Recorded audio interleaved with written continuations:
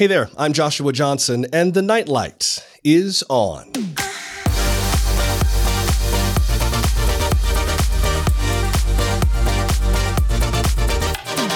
Tonight on the show, getting back to business, finally. The deadlock in Congress is broken, for now. Jim Jordan tried 3 times to become House Speaker. House Republicans finally found a candidate they could support. Mike Johnson of Louisiana is your new Speaker after every GOP member voted for him. We talked about this on this week's Ask Me Anything live stream, and I'll share my thoughts with you about that saga. Also, Kevin McCarthy, the previous speaker, gave the nominating speech for Jordan's third try, and he mentioned a quote from an expert on leadership that I thought was really interesting. Interesting because he used it wrong. It's always great to hear from you. I'm on social at Joshua Listening or email joshua@nightlightshow.com.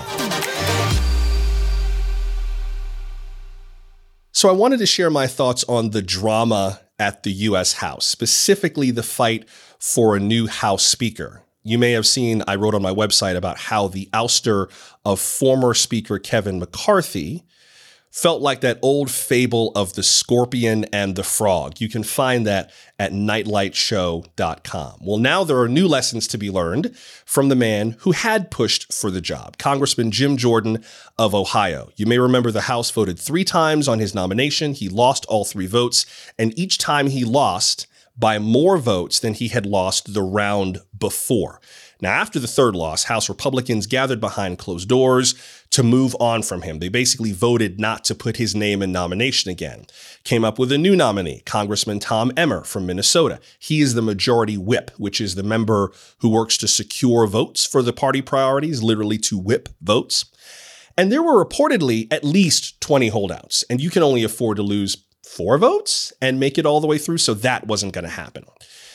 And there is a lot to get done right now. There's a funding bill that's got to pass by November 17th to prevent the federal government from shutting down. President Biden's asking for $106 billion in aid to Ukraine, to Israel, and to improve border security. That would be things like assigning more agents to catch fentanyl traffickers, more staff to process asylum seekers, and so on. Some Republicans have said that they don't like the president's border plan, so that still has to be worked out. But what's the point if nothing can become law? Now, this week, Republicans unanimously supported Congressman Mike Johnson of Louisiana to be the House Speaker. So now the House and Congress can fully get back to work. I addressed this during this week's Ask Me Anything live stream, but there's something else about it that I think is worth mentioning. It had been on my mind before they nominated and voted for Mike Johnson to be the new House Speaker. It's something that came up during Jim Jordan's third and final attempt to win the speakership. I will get to that in just a minute, but first, here's what we talked about in the Ask Me Anything live stream.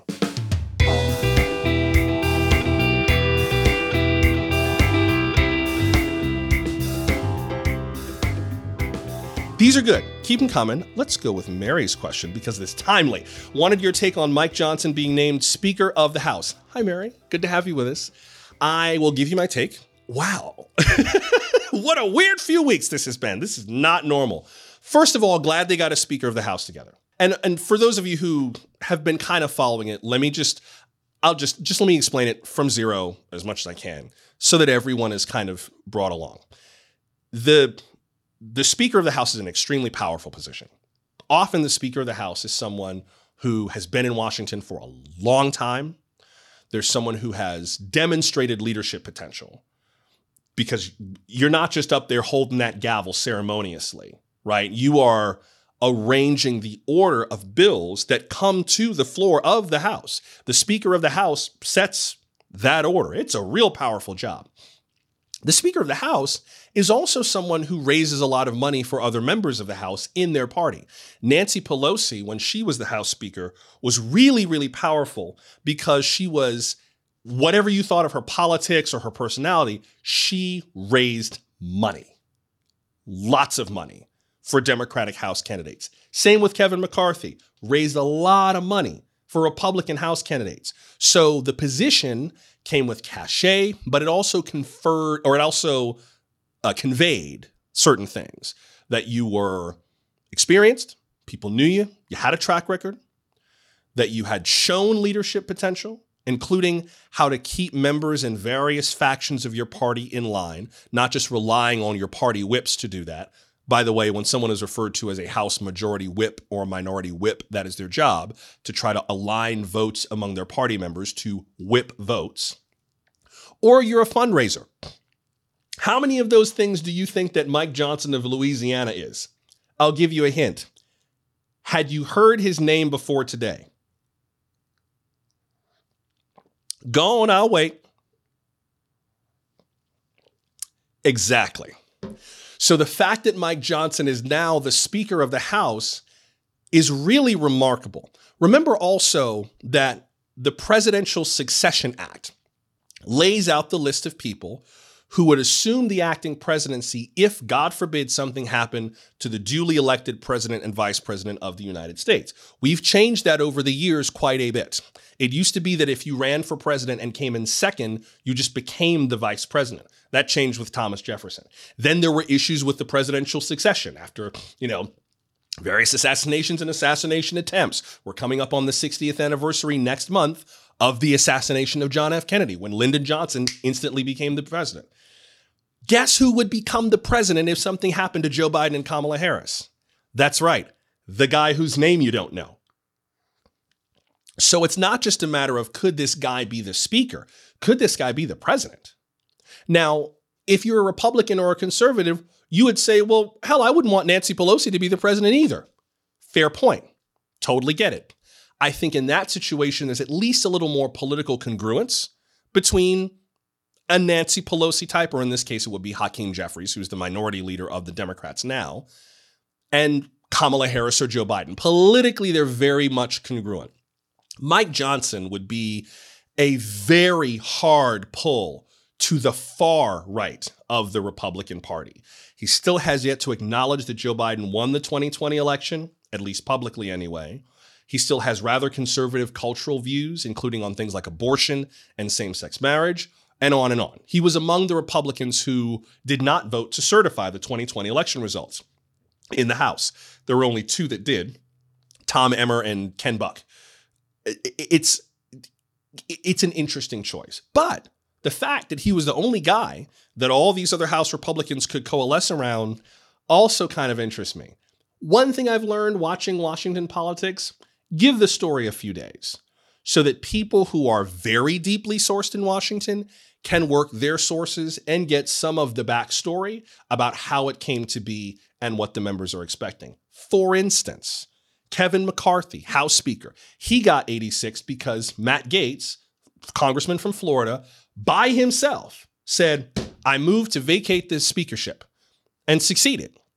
That was a deal that is not normal, but it's a deal that House Republicans made around Kevin McCarthy as one of the many Faustian bargains he made to get the job. And Matt Gaetz took the opportunity, didn't suggest a successor, just cut off Kevin McCarthy's head. That rule is still in place. They haven't changed it yet. They're gonna. I'd be amazed if they didn't. But they might not. They don't have to. Remember, the House and the Senate set their own rules. They decide how those chambers run on a technical level. There is no law that says everyone has to follow a certain kind of parliamentary procedure in this way and that way. We set the laws. So we, the people, get to pick our representatives, and then the representatives are vested with the power to decide how the chamber runs. I don't think they're going to do that to Mike Johnson, right? I doubt that very, very highly. It's not impossible, but I wouldn't lose sleep over it. Just be mindful of it, that we need to know what the terms are of his speakership and what the terms would be if the members chose that they wanted to vacate the chair. The other thing that kind of hits me about this, and this is what I was spinning about this morning to myself, I have found that I am very fertile creatively in the morning, which is weird. My feet hit the floor and I've got ideas. And so I go and I grab my phone, I start like dictating into my phone or writing very furiously or working on the script. One of the things that kind of occurred to me has to do with the way the rest of the world is perceiving what is happening right now. While the vote, and maybe you saw it if you were watching TV today, while the vote was happening on the floor of the U.S. House, sorry, just looking at one more thing. While the vote was happening on the floor of the U.S. House, there was this news conference happening between President Biden and the Prime Minister of Australia, Anthony Albanese. He's visiting the U.S., and they did a joint press conference at the Rose Garden in Washington. One of the questions that came up, and you know what? I'm going to see if I can actually find it. I'm going to see if I can do this without crashing the stream. I don't think it'll crash the stream. There we go. So I'm still up. I'm going to just see if I can find the exact question that was asked to Prime Minister Albanese. I don't think nope, there it is. Remarks by in joint press conference. There it is. Let's see. One of the nice things about the White House is there we go. They usually post the transcripts of those press conferences quickly. So if you're ever wondering, like, did the president say that? Did so-and-so say that? The digital records on like whitehouse.gov, congress.gov are phenomenal. They're so good. Now more than ever. Library of Congress too, fabulous source. So don't feel like you got to just cross your fingers and hope for the best with whatever news source you're checking. If it's the president or Congress, super easy to search, super easy. But there was a reporter who asked about the drama in the House and asked then, are you worried, and asking this of Australia's Prime Minister, are you worried that the gridlock in Washington, I'm reading from the transcript, from the White House's transcript, are you worried that the gridlock in Washington will hold up the transfer of nuclear-powered subs to Australia as part of the AUKUS agreement? I'll explain what AUKUS is in a split second. And are you concerned more broadly that the dysfunction makes the U.S. a less reliable partner? Prime Minister Albanese responded, I regard the United States as a very reliable partner, and I regard the relationship that I have with the president as second to none of the relationships that I have around the world. Said it's a relationship of trust, and I think this visit symbolizes that. So, AUKUS. What is AUKUS? A-U-K-U-S. A-U-K-U-S. That refers to a three-way international agreement between Australia, the United Kingdom, and the United States. A-U-K-U-S. AUKUS. And it is a diplomatic agreement. It's an economic agreement. It's an environmental agreement. But it's also a military agreement. Why does Australia need nuclear-powered subs? Answer, proximity to China and North Korea. Australia, Japan, China, North Korea, South Korea, nations in that part of like the Pacific, that part of the Pacific basin, that is a very fertile region in terms of geopolitical conflict and tension. And Australia is a very steady port in any storm in the Pacific for us as a country. So is Japan, so is South Korea. And we've got two significant adversaries in the region, North Korea and China. But why would they be worried about the transfer of nuclear subs? Like, what would that have to do with anything? But that's the key. And this is what I want to talk about in the podcast over the weekend. You're getting a preview, so tell me if you think this is dumb or if this makes any sense. The issue is that the rest of the world looks at these things in that larger context, not just for American democracy, but for democracy in general, because you've got China, Russia, Iran, North Korea working their way into the mental bloodstream of the rest of the world in their regions going, yeah, democracy. I don't know. It's kind of, it was cute for a minute, but like, is that really your best bet? I mean, the Americans, they keep asking for things. They charge so much. I mean, yeah, they're useful and everything, but they want you to be like, oh, democracy, human rights, civil rights, women's rights. You could just come do business with us. It's just a business transaction. We won't ask you to change anything. We won't look too hard. We'll look the other way on some things. And all we're asking is the low price of... And then you have other nations that are able geopolitically to exert influence in places that Western democracies used to have on lock. Just last week, China was marking the 10th anniversary of an initiative called the Belt and Road Initiative. Remember the Silk Road, that old trading path where they traded spices and gold and furs and all kinds of stuff up and down Asia? Genghis Khan's whole influence in the Western world was connected partly to that Silk Road. China started this initiative years ago to spread some of the billions of dollars that it has from both its domestic production and probably other means as well, to invest in developing economies and to create an infrastructure pathway that would move goods between East and West, more like the Silk Road, like a 21st century Silk Road. And Xi Jinping, who's the president of China, did an event just last week, marking the 10th anniversary of the Belt and Road Initiative. Either last week or this week. I believe it was just late last week. But that's the thing, is China is going to countries in other parts of the world and saying, do you have to do business with the United States? Are you sure it has to be them? And this is all part of that. It's all sauce for the goose. I know it sounds like it might be very far-fetched.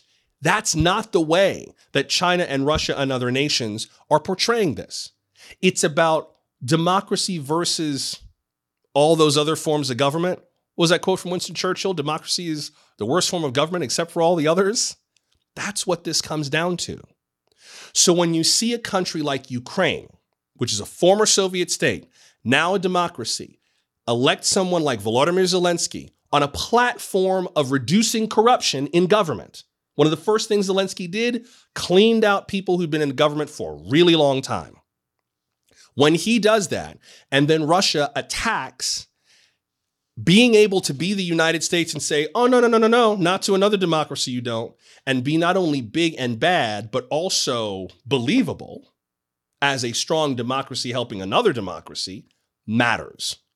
And when this whole drama with the House Speaker came up, another democracy, a very young democracy, was in a lot of trouble. A democracy that's only existed for 75 years. And they yelled, help, when they got attacked.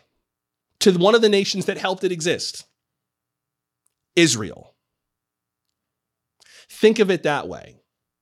Not just as a fight between Israel and Hamas, but a fight between democracy and a religious terroristic movement.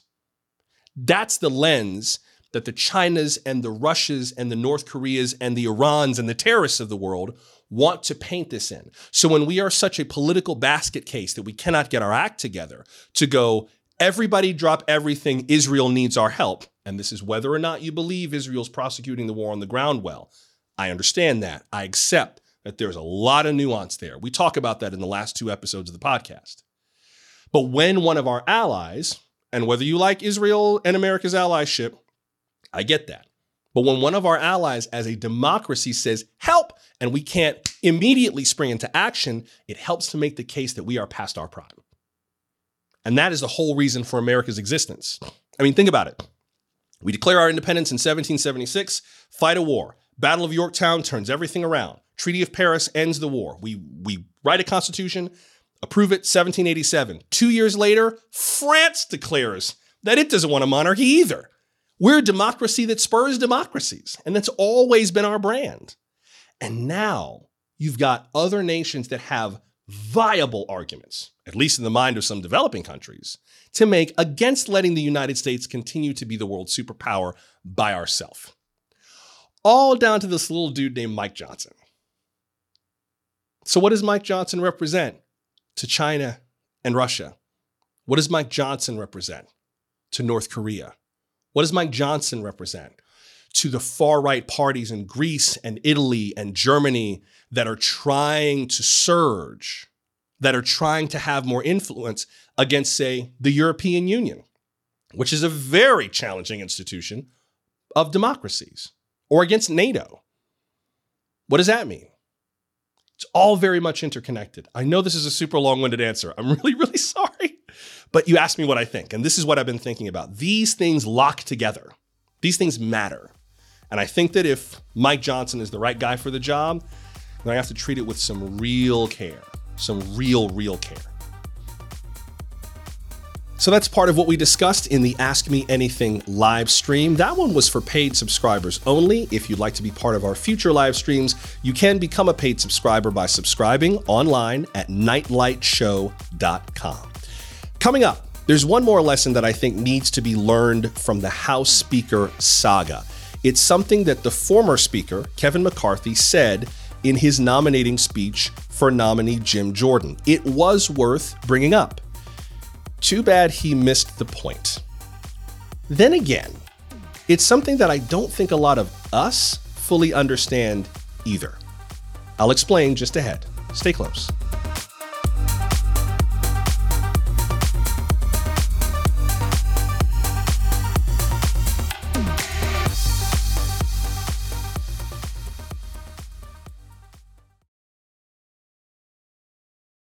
The best part of the Nightlight is you. Show your support for the show by becoming a paid subscriber. This can be more than just a podcast. It can be a community of people like you, people who want to be a part of building a better world for everyone, people who put connection above politics. Mainstream media is not doing it, and social media seems completely incapable, so we've got to build it ourselves. I have spent more than 20 years doing this work as an anchor and a newscaster and a national talk show host. Now I'm free to do it in new ways with no one to answer to but you. So, come be my boss. The benefits for becoming a paid subscriber include access to all past posts on Substack, and you can leave comments there with priority over people who are not paid subscribers. You'll also get all podcasts and videos ad-free and early. To subscribe, you can go to nightlightshow.com, or if you want, just become a free subscriber on the site for limited access. Again, at nightlightshow.com.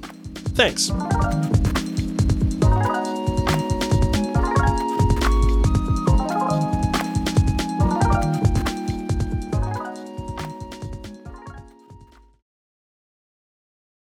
This is The Nightlight. I'm Joshua Johnson. We are talking about the leadership battle in the U.S. House to find a new speaker that ended this week with Congressman Mike Johnson of Louisiana getting the job.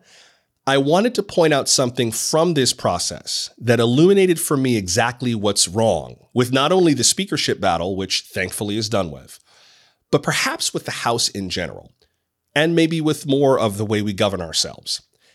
In his nominating speech for Jim Jordan, the guy who lost the most recent round to be House Speaker, Congressman Kevin McCarthy, who had been the House Speaker before all this happened, said something that stuck out to me. The minute he said it, I felt my ears perk up. And now I know why.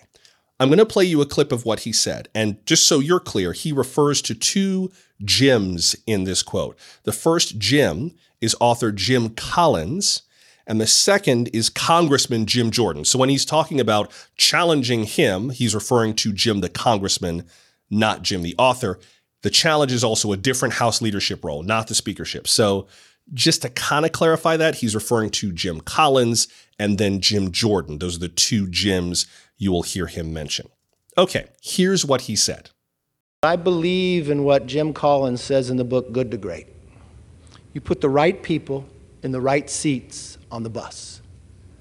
And Jim, you and I may have challenged one another, but you were the right person for that seat. And it was right when he took that job.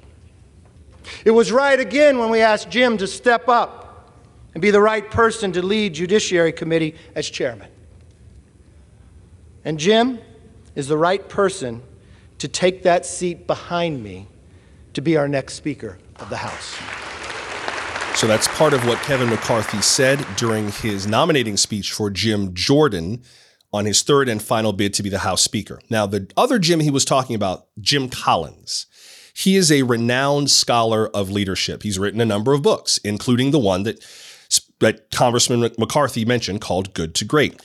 Getting the right people on the bus is indeed one of Jim Collins's analogies.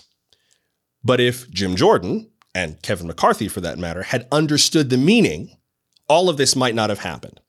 The idea is you get the right people on board and put the wrong people out before you decide where to go.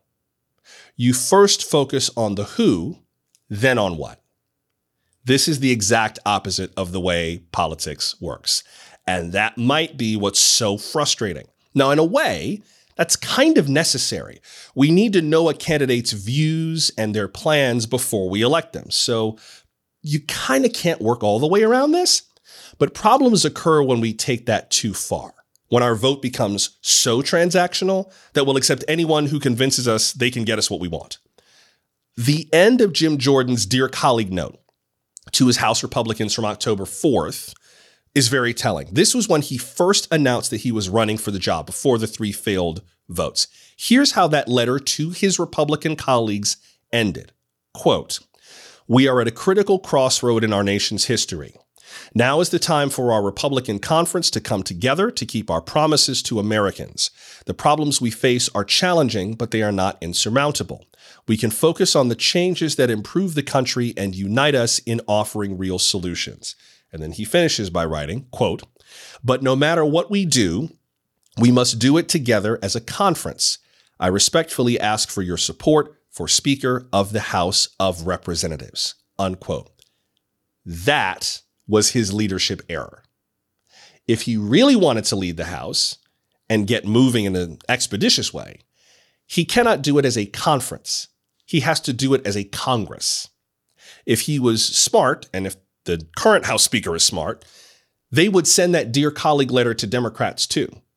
Republicans would have only needed a handful of them to support a nominee. And how remarkable it would have been if Republicans had been able to come up with someone that Hakeem Jeffries could say, all right, fine, I'll peel you off a few votes. That would have been a mandate to lead, truly. Yes, they would have had to make some concessions. And we already saw how the concessions that Kevin McCarthy made cost him the speakership. I talked about that in a previous episode. But nothing could have been worse than McCarthy's concessions. I mean, one of them was letting any one member of the House cut his head off.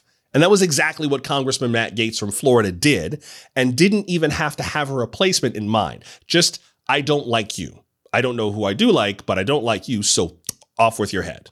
And that was enough. Kevin McCarthy could not convince his colleagues that he was who they wanted, so he sold out by promising to give them what they wanted.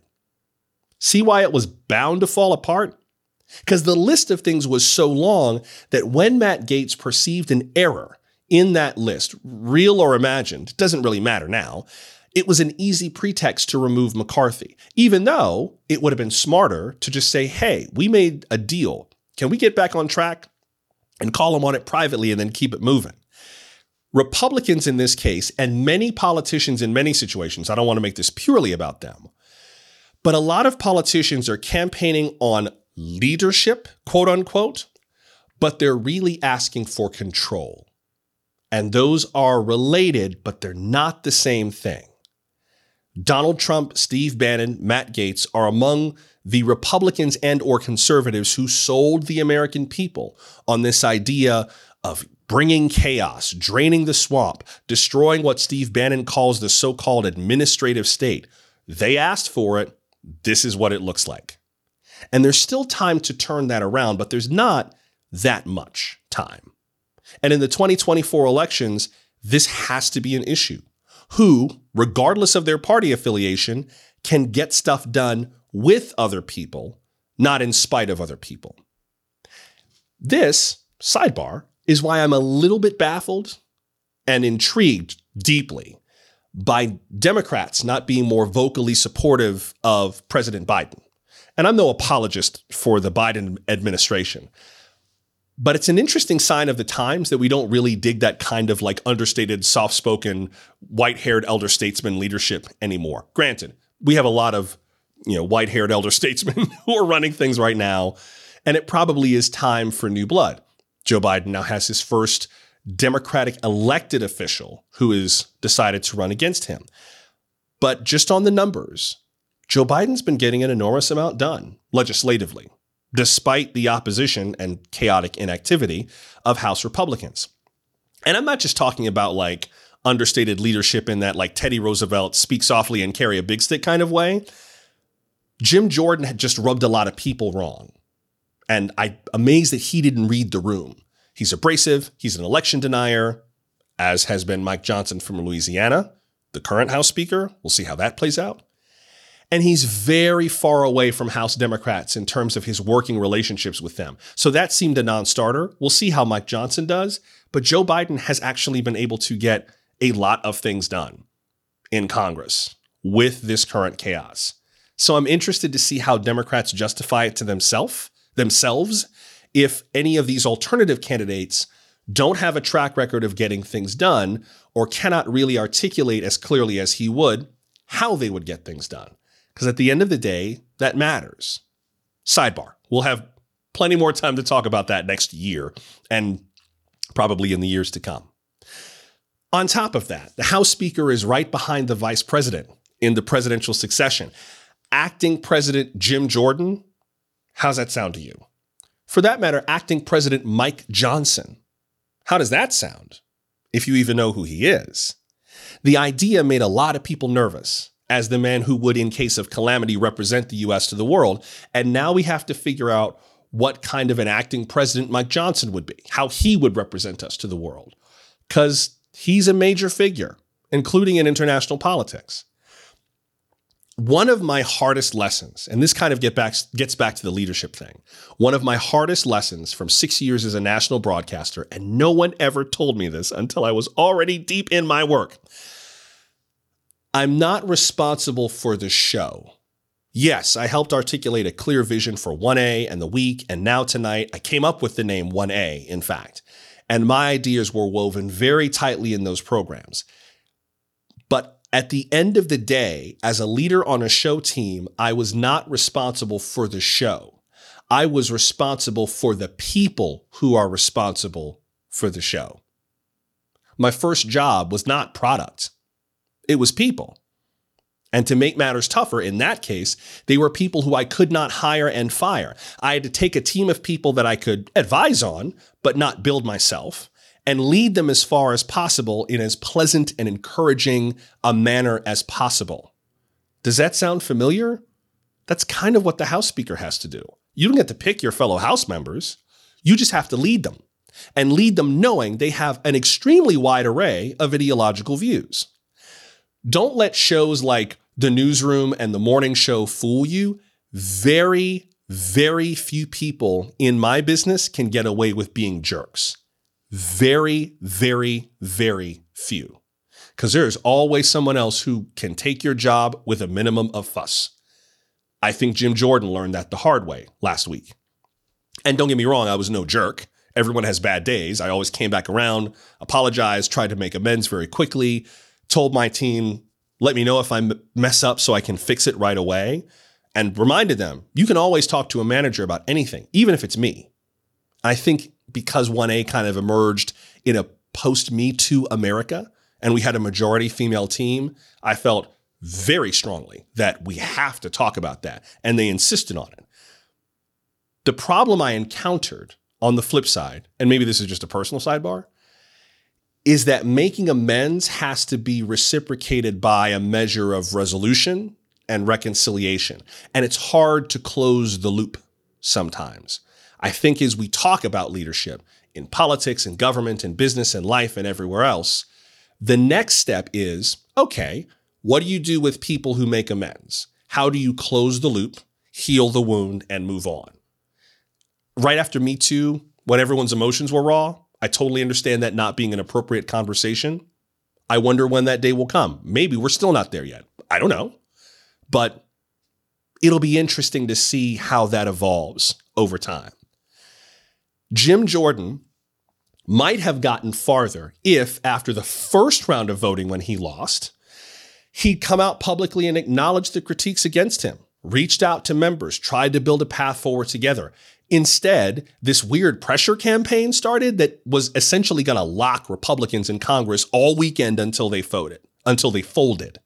That clearly didn't work because Jim Jordan lost more and more Republican members with every round of voting until finally the House Republican caucus just gave up on him. Leaders have to be able to chase a vision, but still face the truth. And Jordan did too much chasing and not enough facing. And that was ultimately not going to fly. Which brings us back to Jim Collins. Remember him? The guy who wrote that book, Good to Great? In that book, he writes about something called the Stockdale Paradox. Have you heard of this? If you go to his website, which I think is just jimcollins.com, you can find this in the principles of his research. The Stockdale Paradox. There was a guy named Admiral Jim Stockdale. He was the highest ranking U.S. military officer in the Hanoi Hilton, that prisoner of war camp during the Vietnam War. He was tortured more than 20 times, imprisoned for 8 years. He wrote a book called In Love and War, where he and his wife write alternating chapters chronicling their experiences during those 8 years. In Good to Great, Jim Collins interviews Jim Stockdale. Too many Jims. I know. I'm sorry, keeping all these Jims together. Jim Collins interviews Admiral Stockdale. Let's just call him that so we don't have to say Jim was talking to Jim and Jim said. Jim Collins in the book asks Admiral Stockdale, who did not make it out? Who died in the Hanoi Hilton? Who couldn't survive it? You know what Admiral Stockdale said? The optimists. The optimists were the ones who didn't make it. So Collins is like, I don't understand. Here's what he says in Good to Great. Stockdale says, the optimists, they were the ones who said, we're going to be out by Christmas, and Christmas would come and Christmas would go.